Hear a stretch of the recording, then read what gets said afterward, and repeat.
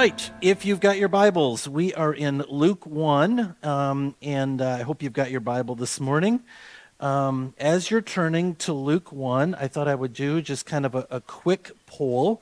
How many of you are planning to worship at Faith Lutheran on Christmas Eve with your families? Okay. Oh my goodness. Wow, a lot of you. That's awesome. Good. How many of you are planning to worship with your loved ones somewhere else? Okay.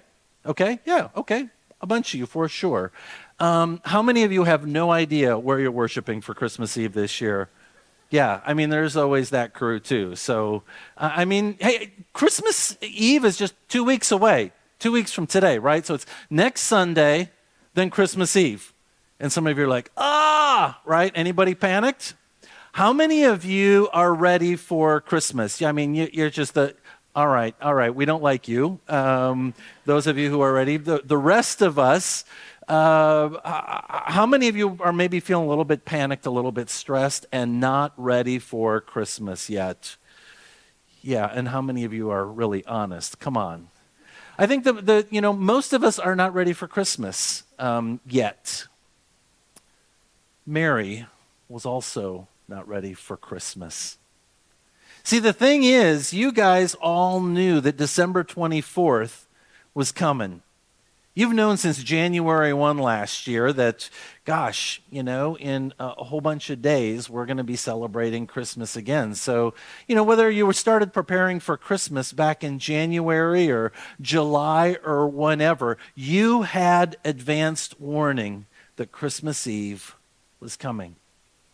But for Mary, this was completely unexpected. She had no idea of what was going on. And so as we think about Mary, and that's who we're talking about this morning, just want to lift that up this morning, that this is unexpected, that this was a surprise for her.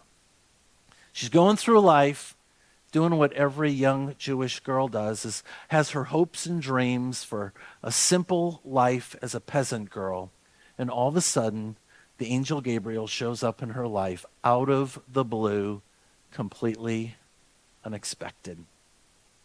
How do you react when something unexpected happens in your life? How do you react when you're going through life, when you're going through work, when you're going through your routines, and all of a sudden something completely unexpected, something completely out of the blue happens to you? It's a good question, because this is the situation that Mary was in. I think about, just as maybe an illustration, if I had a bucket up here, and you were to hit the bucket and something came out of the bucket or knock over the bucket, let's say it's water. You bump the bucket and the water pours out. Or if I had a bucket up here of, something like ink or, oil, you bump the bucket and oil comes out. I mean, whatever is in that bucket, when you bump it, that's what's coming out. Jesus reminds us that whatever is in our hearts, that's what comes out of our mouths. So when something comes into your life, something unexpected, you maybe get bumped, and all of a sudden curse words come out of your mouth. That's what's in your heart. Or maybe you're going through life and all of a sudden you get bumped and blessings come out of your life, or out of your mouth. That's what's in your heart. Whatever is in our hearts is going to come out of our mouths. Mary got bumped. The angel Gabriel showed up and said, Mary, you're going to have a baby. And as she's thinking about the Messiah, oh good, the Messiah is coming. But Mary Joseph is not going to be the father. Oh boy. The shame that was going to be surrounding this story in terms of what she's going to do. And so today we're going to look at Mary's response to the angel Gabriel in telling Mary that she is going to have a baby. Let us pray. Heavenly Father, we thank you for this day, for this time together, and for the great reminder, God, that you come to us, you bump into us regularly. And God, you invite us to also respond. And so, Lord, as we read about and consider Mary's response to the angel Gabriel, May the words of my mouth, the meditations of all of our hearts be acceptable. For you are indeed our rock and our Redeemer. Amen. Luke 1, beginning with verse 39.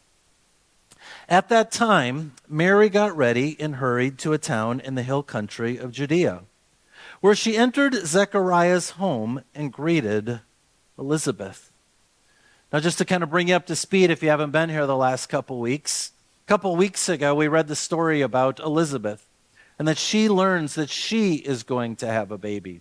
A miraculous, birth that she's going to have, that she's pregnant, and it's a miracle. And then Mary just learns that she too is going to have a baby, and it's a miracle. And so, it's really obvious here. Why does Mary go to see her cousin Elizabeth, in the midst of this news that's going on in Mary's life? I think it's because Mary knows that Elizabeth is going to understand. Hey, Elizabeth, I'm pregnant, and it's God's fault. Elizabeth will be like, oh, I know. I'm pregnant too, and it's God's fault. I mean, there's something about coming together, sharing our stories with one another, being around people who understand us, who get us as we journey through life together. And I think that's why Mary went to go see Elizabeth. They just got each other. Two very different circumstances in terms of their pregnancies, but for sure, both are miracles. And in the same way, here at Faith Lutheran Church, this is why we talk about life groups over and over and over. Because we, like Mary, we need to be around people who get us, who understand us, and who can empathize with us. Because like Mary, we get bumped into also as we go through life. Things go sideways in our life, and we need to go to other people and just kind of be like, this is what happened, and emote and just kind of share, and they're like, oh, I get it. Or maybe I don't understand what you're going through, but I hear you, and I hear the pain. This is why it's so good, and why I love that so many of you are part of life groups and have these relationships here at Faith. Verse 41. When Elizabeth heard Mary's greeting, the baby leaped in her womb, and Elizabeth was filled with the Holy Spirit. In a loud voice she exclaimed, "Blessed are you among women, and blessed is the child you will bear. But why am I so favored that the mother of my Lord should come to me? As soon as the sound of your greeting reached my ears, the baby in my womb leaped for joy. Blessed is she who believed that the Lord would fulfill his promises to her." The Jewish people have been waiting for a Messiah. They've been waiting for a Messiah for hundreds and hundreds of years. And this idea behind the Messiah in the Old Testament was this concept of a king. Someone who was going to lead the people, oftentimes a military ruler, someone who was powerful, someone who throughout Old Testament times could beat down the oppressors, throw off the shackles of slavery. When people thought about the Messiah, their minds immediately went to someone like King David.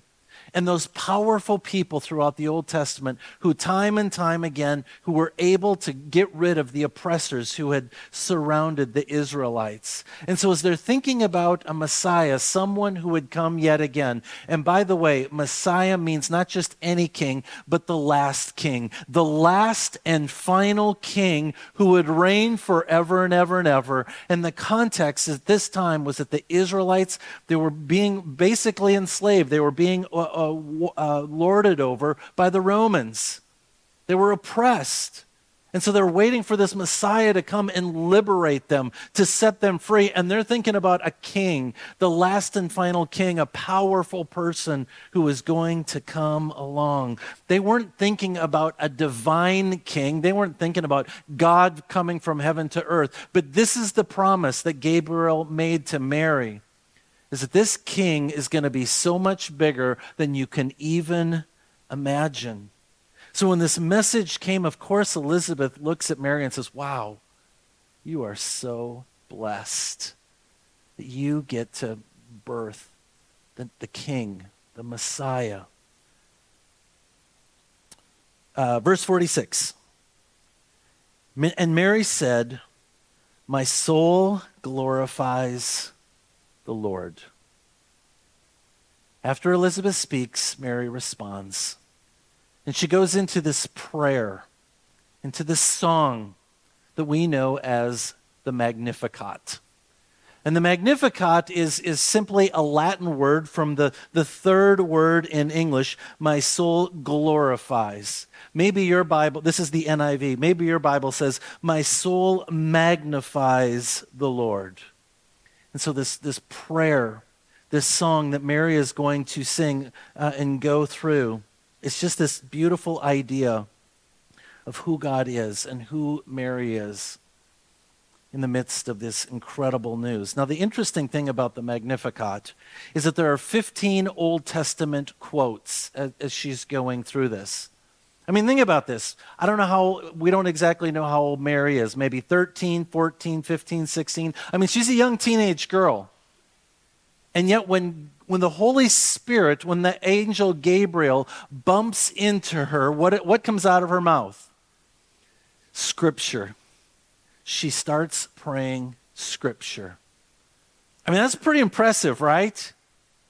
That here's this young woman who is never probably illiterate, certainly never probably held a Bible, and yet she can quote Scripture because she's probably heard it in the synagogue. And not only, of course, is Mary just quoting it, but of course she's memorized it. I mean, think about that. A teenage girl is all of a sudden quoting Scripture that she has memorized.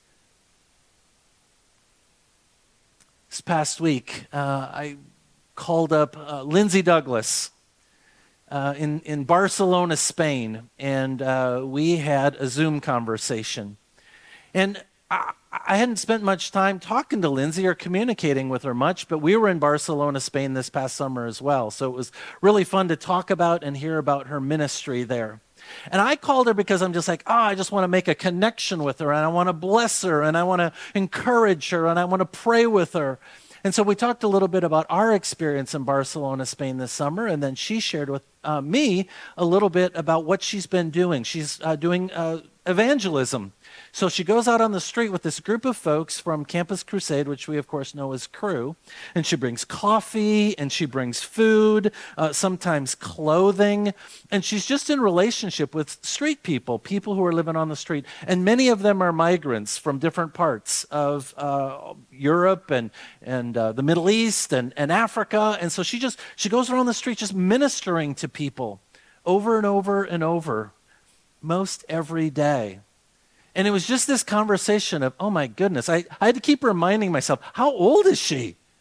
I mean, she's right out of college. I don't know if she's 22, 23, 24. She is young, and the enthusiasm. So Lindsay is on the right, and this other young woman is someone that Lindsay has met there. She's from the country of Georgia, not the state of Georgia, the country of Georgia.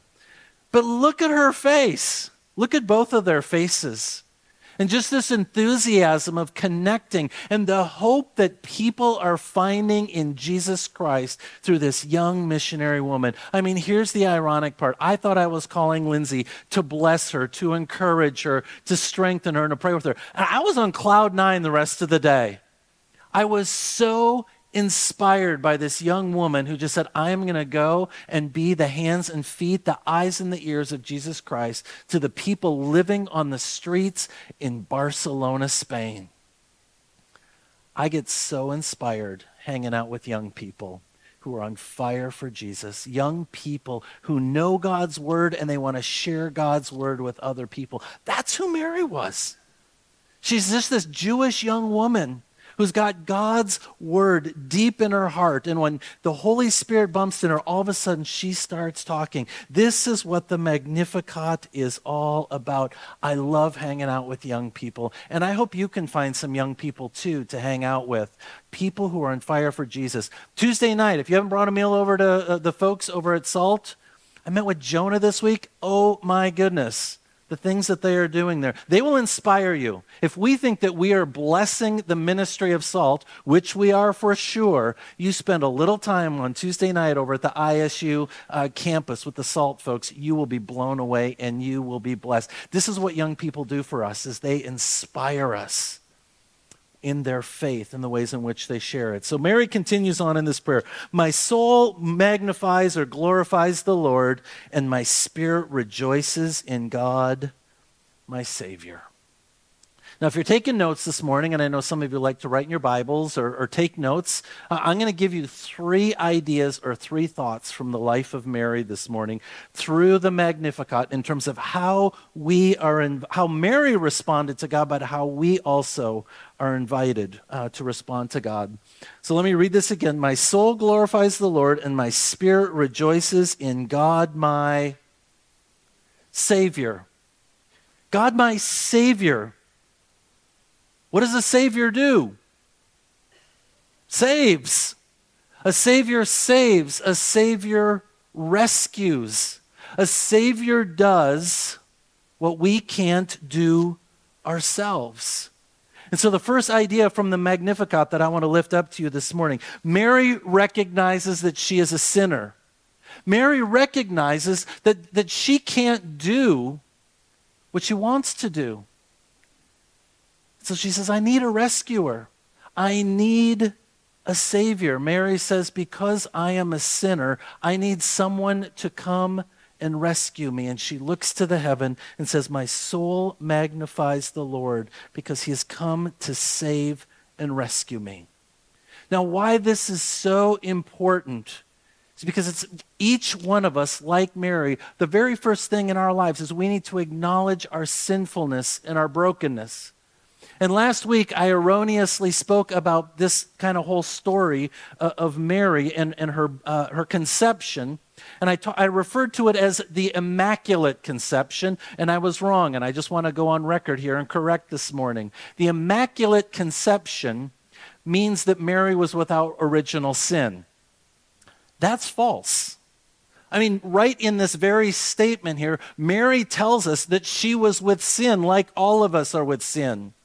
And this idea of immaculate conception is a false teaching in the life of the church. It was a miraculous teaching for sure. But Mary, even in the midst of that miracle, she knew that she was a sinner in need of a Savior. But we all have this condition, right? We all want to try and get closer to God. We all want to strive to do things to bridge the gap between us and God. We all want to put forth our best effort, right? I mean, we're good Christians, right? And so we want to do what we can do to be close to God. But the problem with that is we can never accomplish that through our own efforts. That's called religion. It's doing what we do in order to be close to God. And over throughout Scripture, we see in the Old Testament and the New Testament, when Jesus comes along, he says, you're getting it wrong here, folks. It's not about what you do. It's about what I've done, what I'm doing, and what I will do for you in this relationship. So let me just give you an illustration, because it's getting cold outside. I went online and Googled, what is the most popular beach in America today? Anybody else's mind on the beach? Just thinking, it'd be nice to go to the beach. I learned that Myrtle Beach, South Carolina, is the most popular beach in the United States today. That's the #1 destination. So I just thought, well, that's a great place to go. And so let's just say we all get on a bus and go to Myrtle Beach because we're going to go swimming, and we're going to swim over to Spain, right? Because that's where Christopher Columbus came from, right? And I was at the place where he set his ship sail this past summer. So Christopher Columbus is a little bit on my brain. So we're all going to just swim to Spain. And so those of you who are not very good swimmers, we're going to collectively wade out into the water a little bit. And, your feet are going to stop touching sand and you're going to drown. Boom, you're gone, right? That's some of you. Some of you are pretty good swimmers, and we're going to swim. We're going to keep swimming. You're going to be about half a mile out, and all of a sudden you're like, I'm tired. And then you're going to drown, right? Okay, so that's 2/3 of you are gone, right? So do we have any good swimmers here today? Okay, a couple of you, really good swimmers. That's awesome. So I don't know if you've ever swam a mile or 2 or 3 or 4. Let's say you're like an elite swimmer. You're 4 miles out, okay, off the coast of Myrtle Beach, South Carolina. And then I whisper into your ear, you've only got a little over 4,000 miles to go. Boom, you go down too, right? I mean, none of us can swim from Myrtle Beach, South Carolina to Spain, but we try, don't we? We try over and over and over. But the only way we can get to Spain is for someone else to take us to Spain. We can't do it on our own. And so Mary acknowledges right out of the gate, I am a sinner in need of a Savior. And this is the same message for us to learn this morning. The very first thing, what it means to be a follower of Jesus, is we have to acknowledge that we are sinful people and in need of a Savior. And then we wake up tomorrow and we acknowledge it again, and we acknowledge it again, and we acknowledge it again. We just acknowledge it over and over and over. We call this, of course, our confession. And this is what Mary does, and it's a great reminder that we all need to live surrendered each and every day. That God, we can't do it without you. For he has been mindful of the humble state of his servant. From now on, all generations will call me blessed, for the mighty one has done great things for me. Holy is his name. For he has been mindful of the humble state of his servant. From now on, all generations will call me blessed. For the mighty one has done great things for me. Holy is his name. His mercy extends to those who fear him from generation to generation. So Mary acknowledges that she is a sinner. And number 2, she acknowledges the awesome power of God. She looks at her own condition, her own state of being, and says, whoa, I can't do this. And then she looks to God and says, but God, you can do this. So not only do we need to acknowledge our own brokenness, our own sinfulness in need of a Savior, but we need to acknowledge that God he's enough. He is powerful enough to do what we cannot do for ourselves. A.W. Tozer, a theologian and pastor, said this: what comes into our minds when we think about God is the most important thing about us. What comes into our minds when we think about God is the most important thing about us. So if you think that God is weak, if you think God doesn't care, your prayer life is probably going to be anemic, right? Because God really can't help you anyways. Or if you think God doesn't care about you, you'd be like, I'll kind of throw it up to God, see what happens, right? But if you think that God is powerful, that he is mighty, that he is able to do anything, you're going to pray very differently, aren't you? You're going to have conversations with God that look very, very different. It's going to be like, God, this is a problem in my life. Big problem. But I know you are a bigger God. I know you can handle this. I mean, think about this. When each one of us was little, maybe I'll just talk for myself. When I was a kid, I thought my dad was awesome. I thought my dad was amazing. I thought he was the most incredible, powerful. I just thought my dad could do no wrong.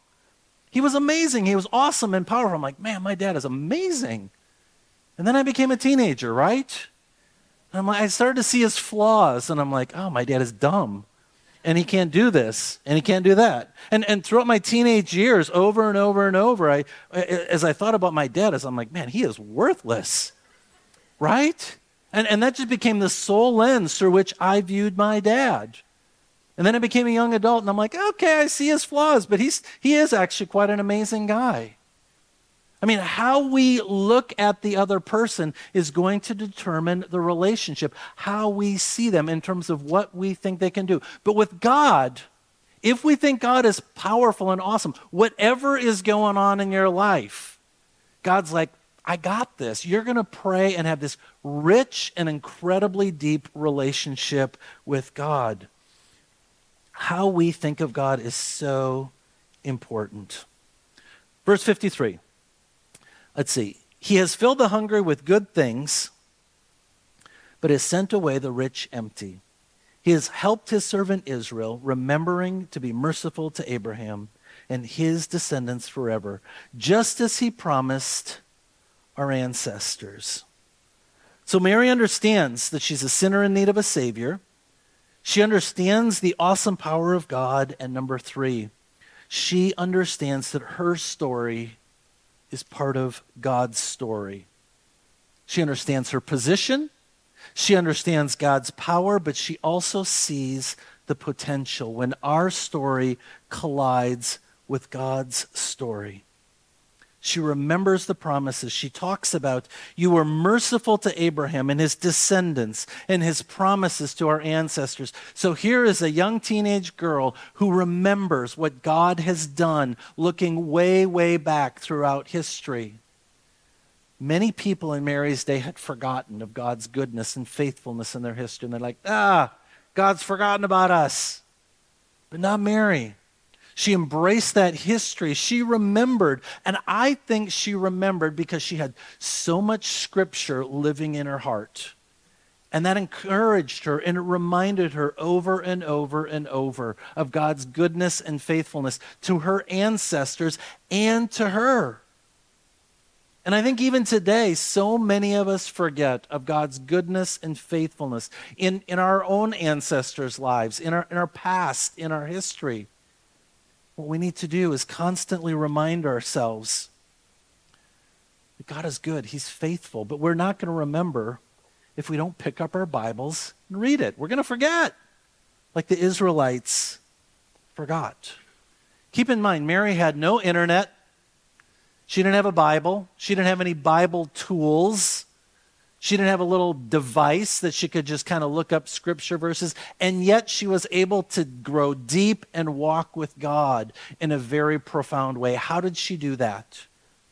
She did it because she was dedicated to looking back at the history of God's people and saying, God's people and I, we're part of one another. We are connected. So you can go through your Christian life, your spiritual journey.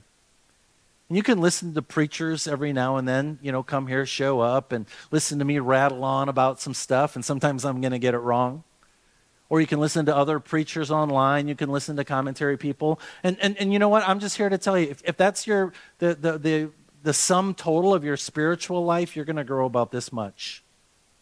You just cannot sustain a deep and wonderful, rich relationship with God just by showing up to church every now and then or tuning in online. We have got to dig deep, like Mary, in God's Word. And of course, this is why we're reading through the Bible in 2024. Genesis through Revelation. What did I say? 12 minutes and 9 seconds a day. Digging deep. Just reflecting and reminding ourselves. And many of you I know have read through Scripture before. It's not like you don't know this book, but I think you've forgotten. I've forgotten. And it's important for us to constantly be going through God's story time and time again to remember God's faithfulness in our lives. Last time around we read this. Some of you, I remember showing up at one of your houses. One of you held up the Bible last time, a couple of years ago, and said, I had no idea that was in this book. I'm like, I know, isn't it awesome? Well, I'm not sure. They were really wrestling with some of the stuff going on in Scripture, right? Because some of this is really difficult. And it led into just a really rich and wonderful conversation about what's in God's Word. And we're going to do it again. We're going to do it next year. And I just want to, some of you are a little overwhelmed. Some of you are like, I barely got through it last time, or I didn't get through it last time. That's okay. January 1, 2024, we all have an opportunity to step back into God's Word. Because the more we are in God's Word, the more I think that we are seeing God moving out in the world and frankly in our own lives. A couple months ago, Logan came to me and said, hey, Dad, I want to get a new pickup truck. And I'm like, that's awesome. I want a pickup truck too, so I wasn't super happy about it, but because my son was going to get a pickup truck before me, and he'd saved up a bunch of money, and he was going to pay cash, and this and that, and I've been researching pickup trucks too, so I know a little bit about pickup trucks, and so he said, yeah, Dad, I've got the perfect pickup truck that I'm going to get, and I'm like, okay, what is it? He said, it's a Nissan Frontier. I'm like, I wonder if that's kind of one of those really rare cars. I don't know that I could, what a Nissan Frontier looks like. And I don't even know if there's any in the state of Illinois or, maybe different parts of the United States. There's a Nissan Frontier. And he's like, no, Dad, they're all over the place. And I'm like, really? He's like, oh, yeah, Kevin Nicholas has got one and Jeff Vallender's got one. And I'm like, really? I've been over to Vallender's and I've been over to Nicholas's. In fact, Kevin parked his pickup truck in my driveway one time. I have no idea what a Nissan Frontier looks like. So Logan flew to North Carolina because apparently that's how you get pickup trucks now, is flew sight unseen, paid cash, drove this pickup truck back to Bloomington. I'm like, oh, that's a Nissan Frontier. Well, would you believe that ever since this Nissan Frontier has showed up at our house, I am seeing Nissan Frontiers everywhere. I feel like when I go out on the road now, every other car is a Nissan Frontier. I'm like, where did all these Nissan Frontiers come from? I mean, it's like all of a sudden they just dumped them all off in Bloomington, right? Well, you know where they came from. They've always been here. I just have not been looking for them. See, my prayer is the more that we are looking for God in 2024, I think the more we're going to see him. I think God is still moving in our lives, in our community, in our church, and in the world. I just don't think we're looking for God too often. And so what we're going to do is not only look for God's moving through the scriptures, but we're going to share with one another. This is where I see God moving in scripture, in my life, in my family, in our congregation, and through the world. And we call these God stories or God sightings, and I know some of you have got some really cool ones already because you've shared them with me.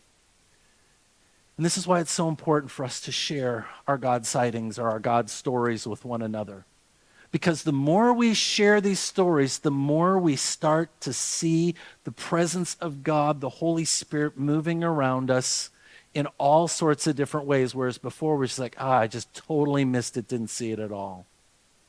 And my prayer is through our time together, someone is going to bump into you. A situation is going to bump into you. And rather than something coming out of your mouth that you attribute to whatever in the world, you're going to say, that's God moving. And it's just going to become a part of our daily lives, our language, and how we talk to one another and communicate with one another. And by December 31st, 2024, we're just going to see God everywhere. Because he's moving, right? And my prayer is that God's just going to open our eyes and we are going to see him through our congregation, through our lives, through our families, and in the world, just everywhere. And like Mary, we are going to be blessed. Let us pray. Heavenly Father, we thank you for Mary's response to this miraculous, incredible gift that you gave her, that even at the time, she understood Messiah, but she did not fully understand all that was yet to come and what you were up to. And yet, Lord, even in her limited understanding, she could say, my soul magnifies the Lord. Her heart was just overcome with joy and wonder and awe. And God, I want to pray for our congregation here at Faith Lutheran Church, that we too would be like Mary, that as things happen to us, we would just be like, God's moving. God's breathing. God is just all around us. And that, Lord, we would be encouraged. And that our hearts would be so filled with your word and your presence that we couldn't just help ourselves, but to share with others all that you are up to. Lord, in your mercy, hear our prayer.